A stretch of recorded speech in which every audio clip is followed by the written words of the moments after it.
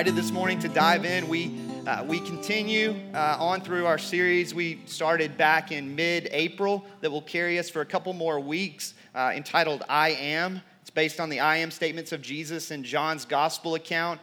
Many of those very famous statements you probably heard before. I am the way, the truth, and the life. I am the good shepherd. I am the vine. I am the light of the world, and so forth and so on.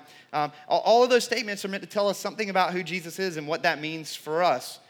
We've talked about this week in and week out. Everyone has their take on Jesus. Some would say he's a good teacher. Some would say he's a wise philosopher. Some would say he was even a prophet, maybe. Even those of us who believe that he really, truly is the Son of God who takes away the sin of the world will oftentimes attempt to soften him. We'll attempt to conform him into our image because it's less painful than having him conform us into his image.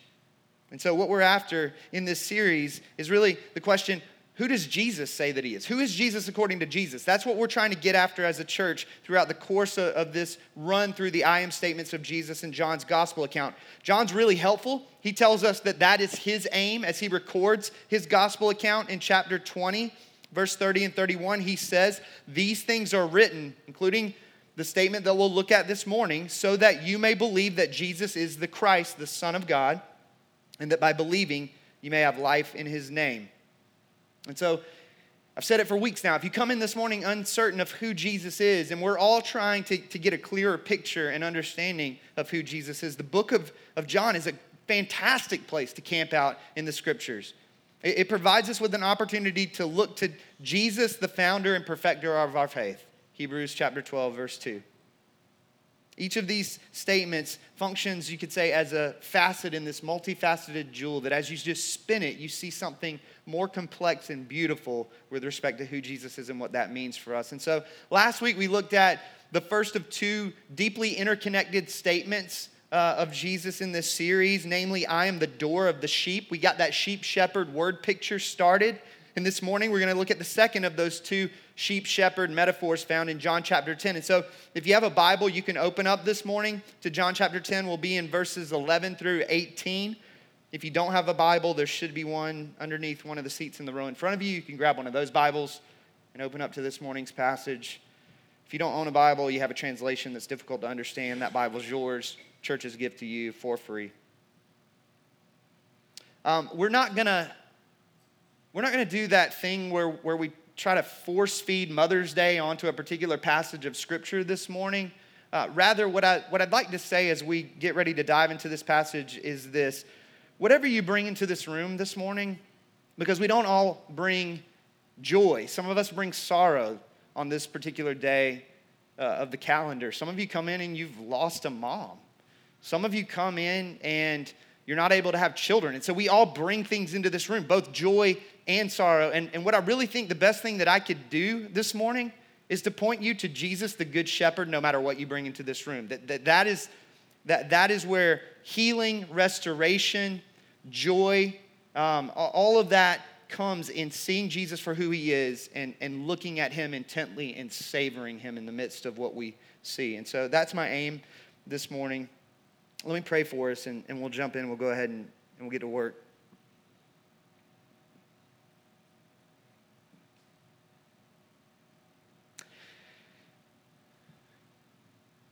God, if for those of us who do love and follow and know Jesus, we are your beloved children with whom you are well pleased, not because we've pleased you by way of our own merits, but because Jesus has pleased you on our behalf by way of his merits for us through his atoning death. God, I pray this morning that we would most certainly understand theologically what it means that, Jesus, you are the good shepherd and that we are your sheep. But I pray that it doesn't remain in the realm of intellectual assent, that we existentially walk away with a feeling sense of what it means to be a part of your flock, what it means that you are leading us by your voice, that we would experience the beauty of a relationship with the God who made us and redeemed us. That it's not ritual, it's not religion, it's You redeem us into a relationship, and you interact with us personally. Give us a feeling sense of that as we leave this place this morning by way of your word and the work of your Holy Spirit in our lives. Would you do that? In the name of the Good Shepherd, Jesus, I pray. Amen. So, as we pick up the story where we left off last week, if you were here last week, you'll recall that Jesus in John chapter 9 has just healed a man blind from birth. You can read about that encounter. I'd encourage you to go back sometime this week and read about that leading into John chapter 10. But what we find out is the Pharisees don't like what this recently healed man has to say about Jesus. And so they throw him out of the synagogue. Imagine that, if we just grabbed one of you and just tossed you out like a bouncer in a club this morning.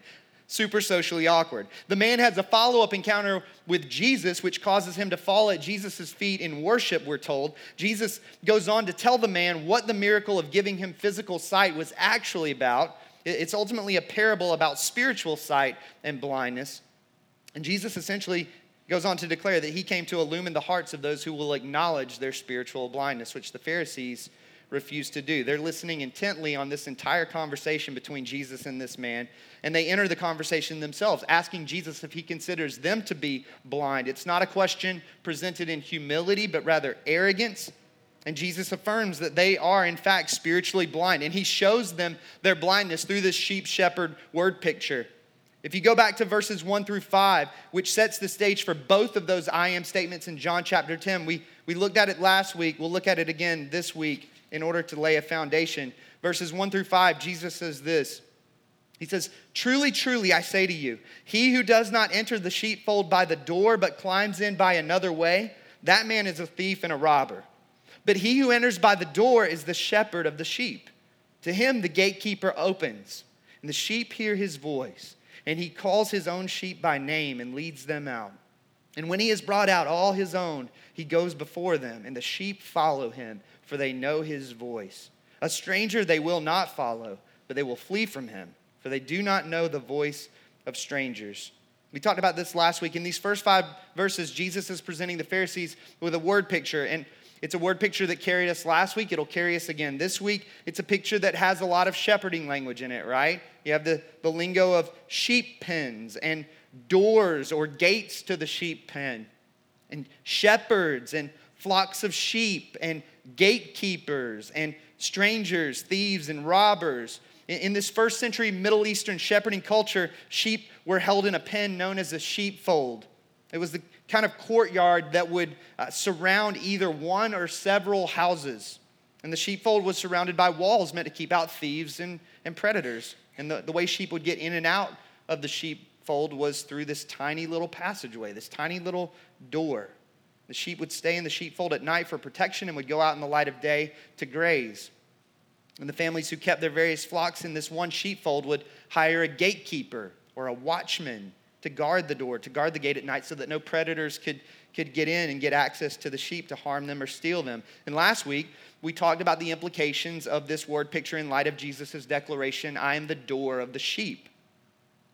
And so we talked about Jesus as the only way to salvation, as well as the gateway to security and abundant life. But Jesus doesn't just identify himself with the gate or the door of the sheepfold in verses 1 through 5. He also identifies himself with the shepherd of the flock. According to this word picture that Jesus paints in verses 1 through 5, the shepherd himself would lead the flock in and out of the sheepfold. And they would follow him because they would recognize his voice. And he would go before them, leading them to green grass. Jesus uses this shepherding word picture both to say something about himself and to say something about the wickedness of the Pharisees. Last week, we spent some time on verses 6 through 10 as we looked at Jesus as the door of the sheep. And so this week, we're gonna fast forward. We're going to jump over verses 6 through 10 and move from verse 5 right into verse 11 and work our way through verse 18 as we look at Jesus as shepherd. Verse 11, Jesus says very plainly, "I am the good shepherd." Okay, right off the bat, we need to clear up a misconception about Jesus. Anybody ever seen this picture before of Jesus, the good shepherd? I think it's partly true. I think it's meant to communicate something beautiful, which is that Jesus loves us. He cares for the sheep. And that is part of what it means that Jesus is the good shepherd. But this is not the comprehensive biblical picture of a shepherd. A shepherd's job was exhausting. It was rigorous, at times even dangerous. We should see some bruises on Jesus in this picture. Some bloody knuckles maybe would be a good addition to this picture. It's why Jesus goes on to say, the good shepherd lays down his life for the sheep. The good shepherds are willing to risk their lives for the sheep entrusted in their care. There's a willingness to fight off wolves and bears and other predators. You would not last long in the shepherding vocation if you ran away at the first sign of danger.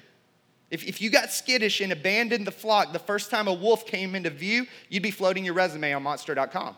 You just would. Jesus identifies himself as the good shepherd, the one who lays down his life for the sheep. You can probably see where this thing's going. We'll get there soon enough. But for now, notice the distinction that Jesus makes in verses 12 through 13. Pretty incredible. He says this, "He who is a hired hand and not a shepherd, who does not own the sheep, sees the wolf coming and leaves the sheep and flees, and the wolf snatches them and scatters them. He flees because he is a hired hand and cares nothing for the sheep." Notice that we're not talking about strangers, thieves, and robbers, going back to verses 1 through 5. We're now talking about a hired hand. We're talking about someone who doesn't exactly care about the sheep, but is in fact responsible for the sheep. We don't exactly know if Jesus is talking about the religious leaders here explicitly. It's possible that he's simply using this language of a hired hand to show how he is the good shepherd in comparison, what makes him so good. But if he is, in fact, talking about the religious leaders here, it's a pretty strong indictment, is it not? It's the declaration, you're committed to your responsibilities as a leader in the church insofar as the paycheck is good and the risk is low.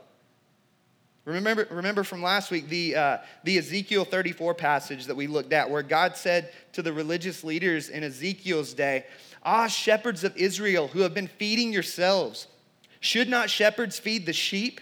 You eat the fat, you clothe yourselves with the wool, you slaughter the fat ones, but you do not feed the sheep. The weak you have not strengthened, the sick you have not healed, the injured you have not bound up, the strayed you have not brought back, the lost you have not sought, and with force and harshness you have ruled them."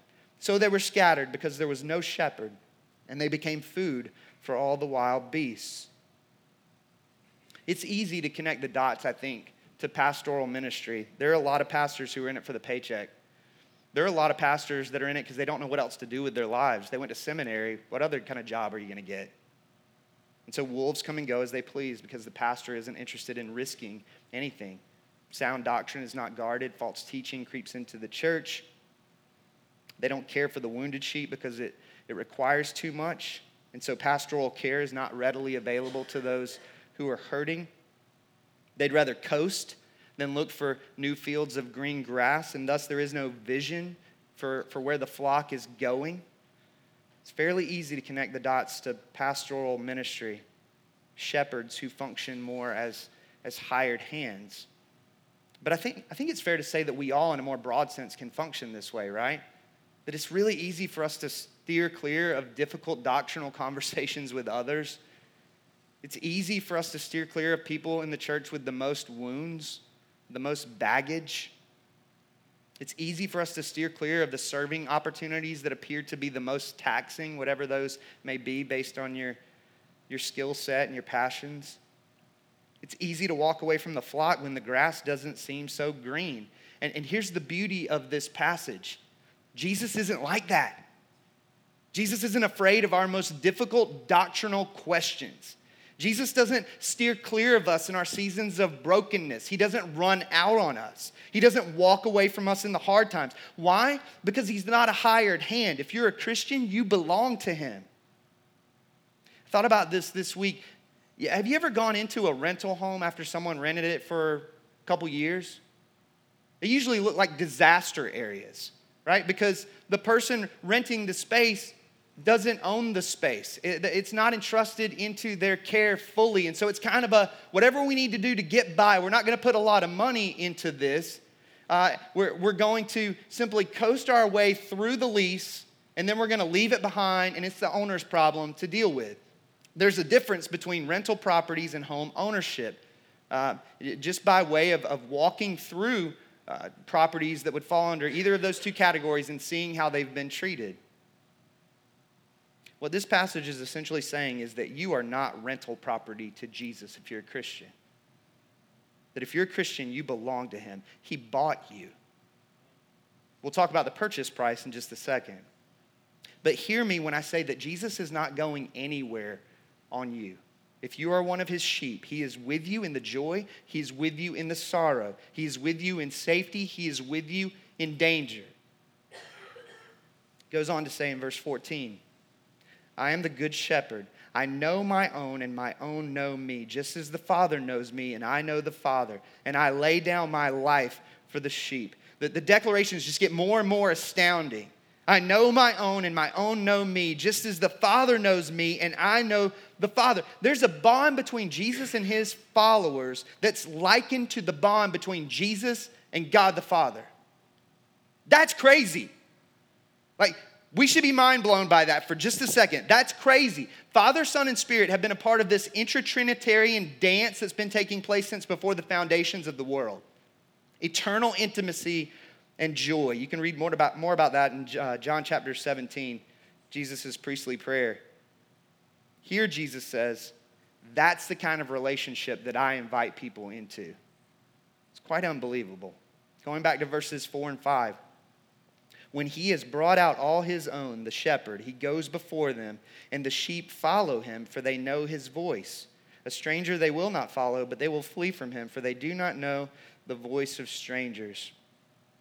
In Jesus' day, this is where our understanding of shepherding is not so helpful. In Jesus' day, there was no sheepdog nipping at the heels of the flock from behind to try to keep the flock moving in a particular direction. The shepherd went before the flock, and the flock moved in response to his voice. We're not just talking about facts, but recognition. We're not just talking about the bio on someone. It's an altogether different thing to be able to pick a voice out of a lineup.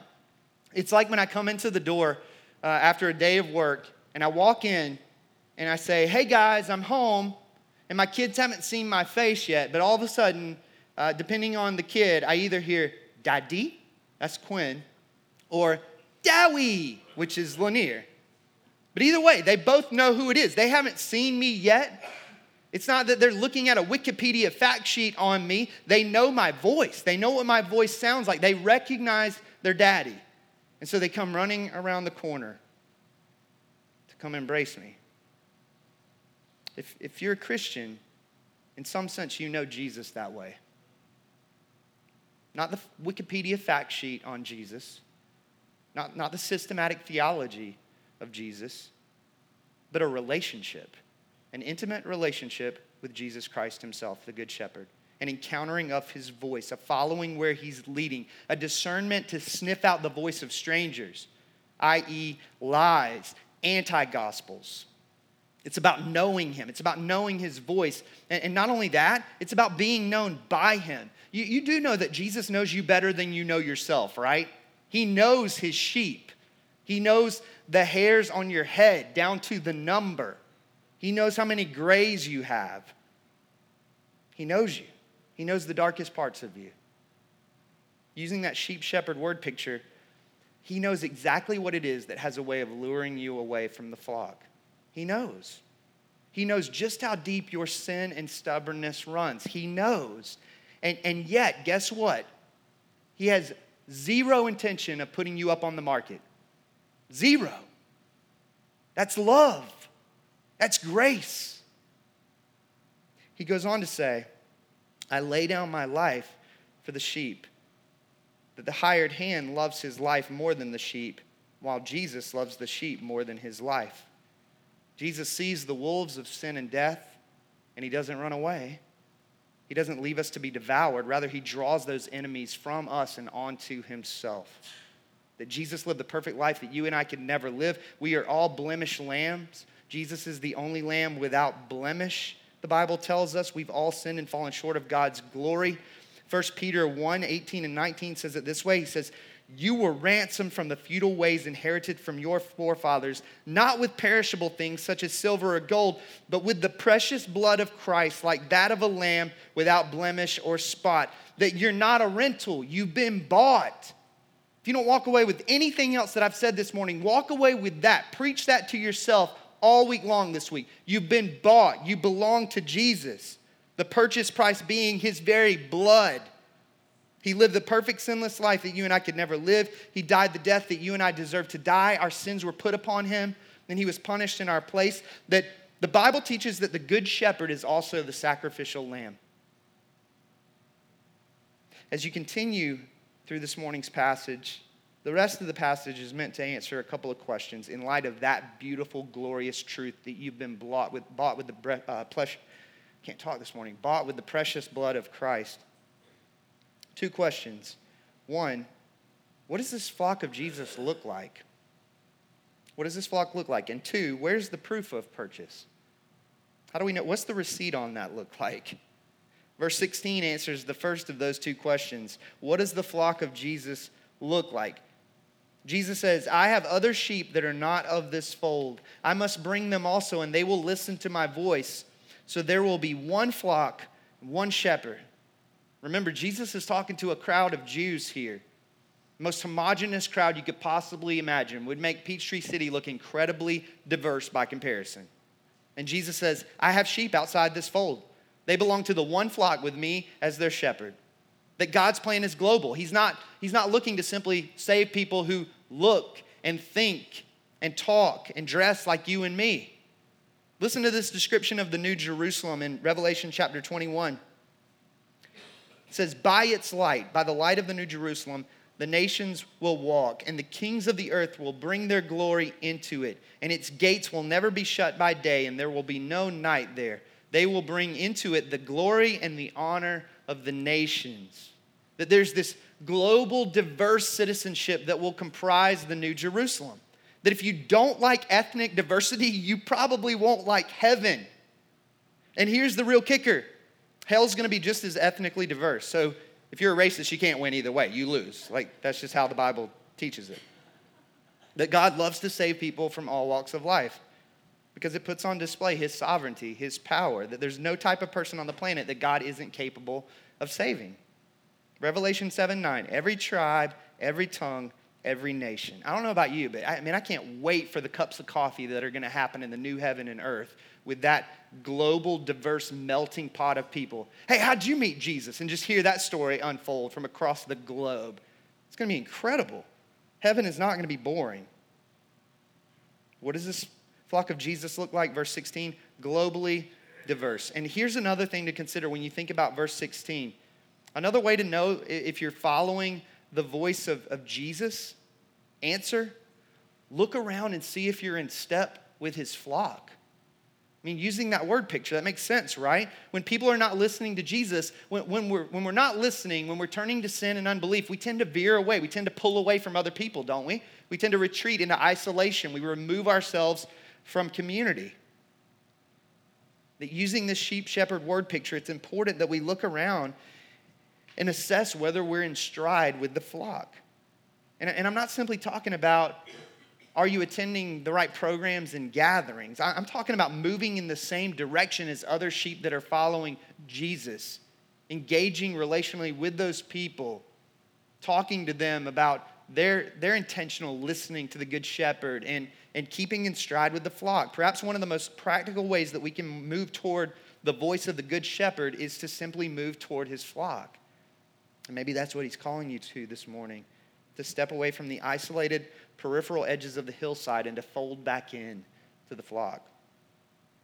Verse 16 answers the question of what Jesus' flock is like. Verse 17 answers the second question. Where's the proof of purchase in terms of our belonging to Jesus? I mean, let's be honest. If the story ends with Jesus' death on behalf of the flock, we're all hopeless because we're all without a shepherd.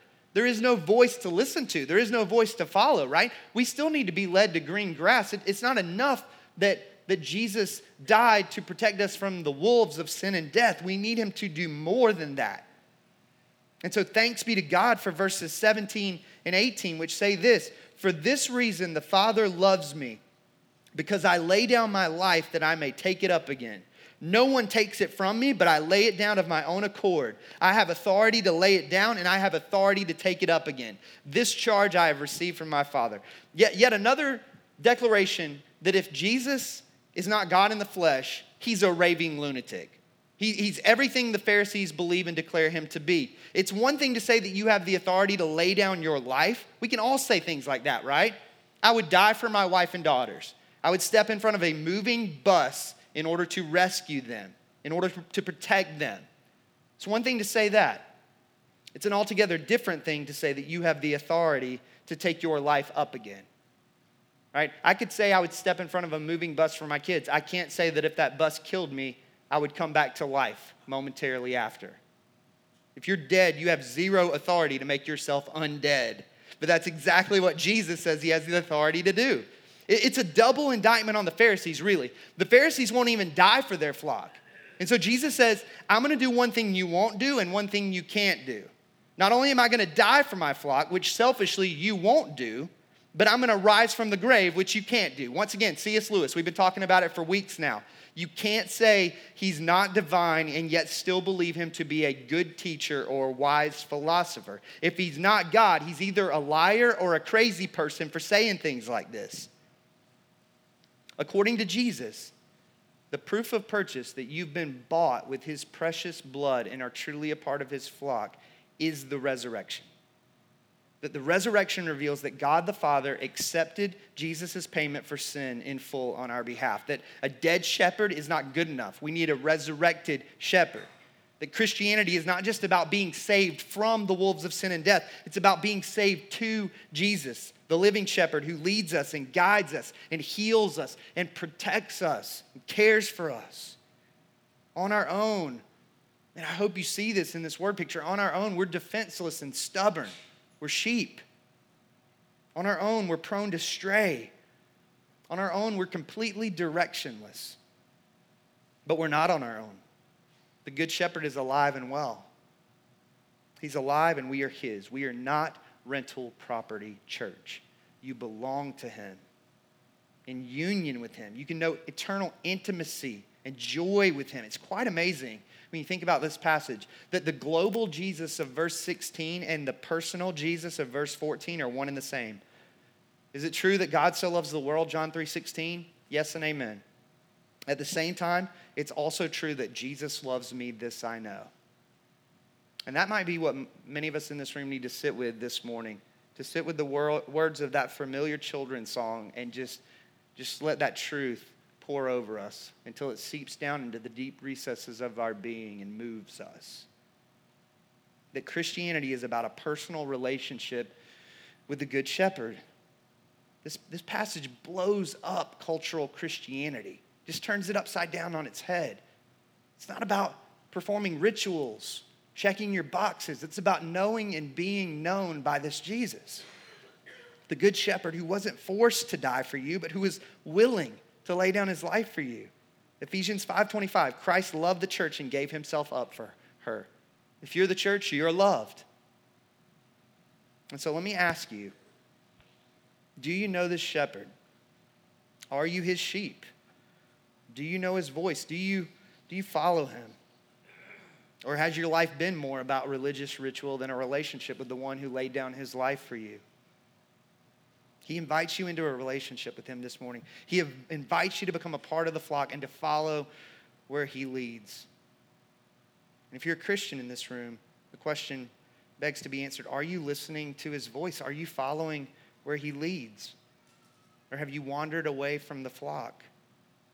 This imagery is so rich. We could deal with 100 different existential questions that come out of a passage like this, both Christian and non-Christian alike in this room. And so as we move into a time of reflection, I invite you to do just that. Notice that we didn't go into a systematic theology of how you hear the voice of the Good Shepherd, because Jesus doesn't do that with the Pharisees. He doesn't get into the weeds of of hearing the voice of God through the scriptures and by the leading of the Spirit and with the wisdom of the family of God. He doesn't get into all of the systematics. He's simply presenting to them this question: do you hear my voice? Do you have ears to hear? Are you following where I lead? And so I would encourage you to sit with that question this morning. If you are a Christian, you know his voice. What is he saying to you this morning? What questions is he calling you to wrestle with this morning as part of his flock? And as a part of that time of reflection, let's also rejoice in the beautiful truth that we're not rental property to Jesus. That if you're a Christian, you belong to him.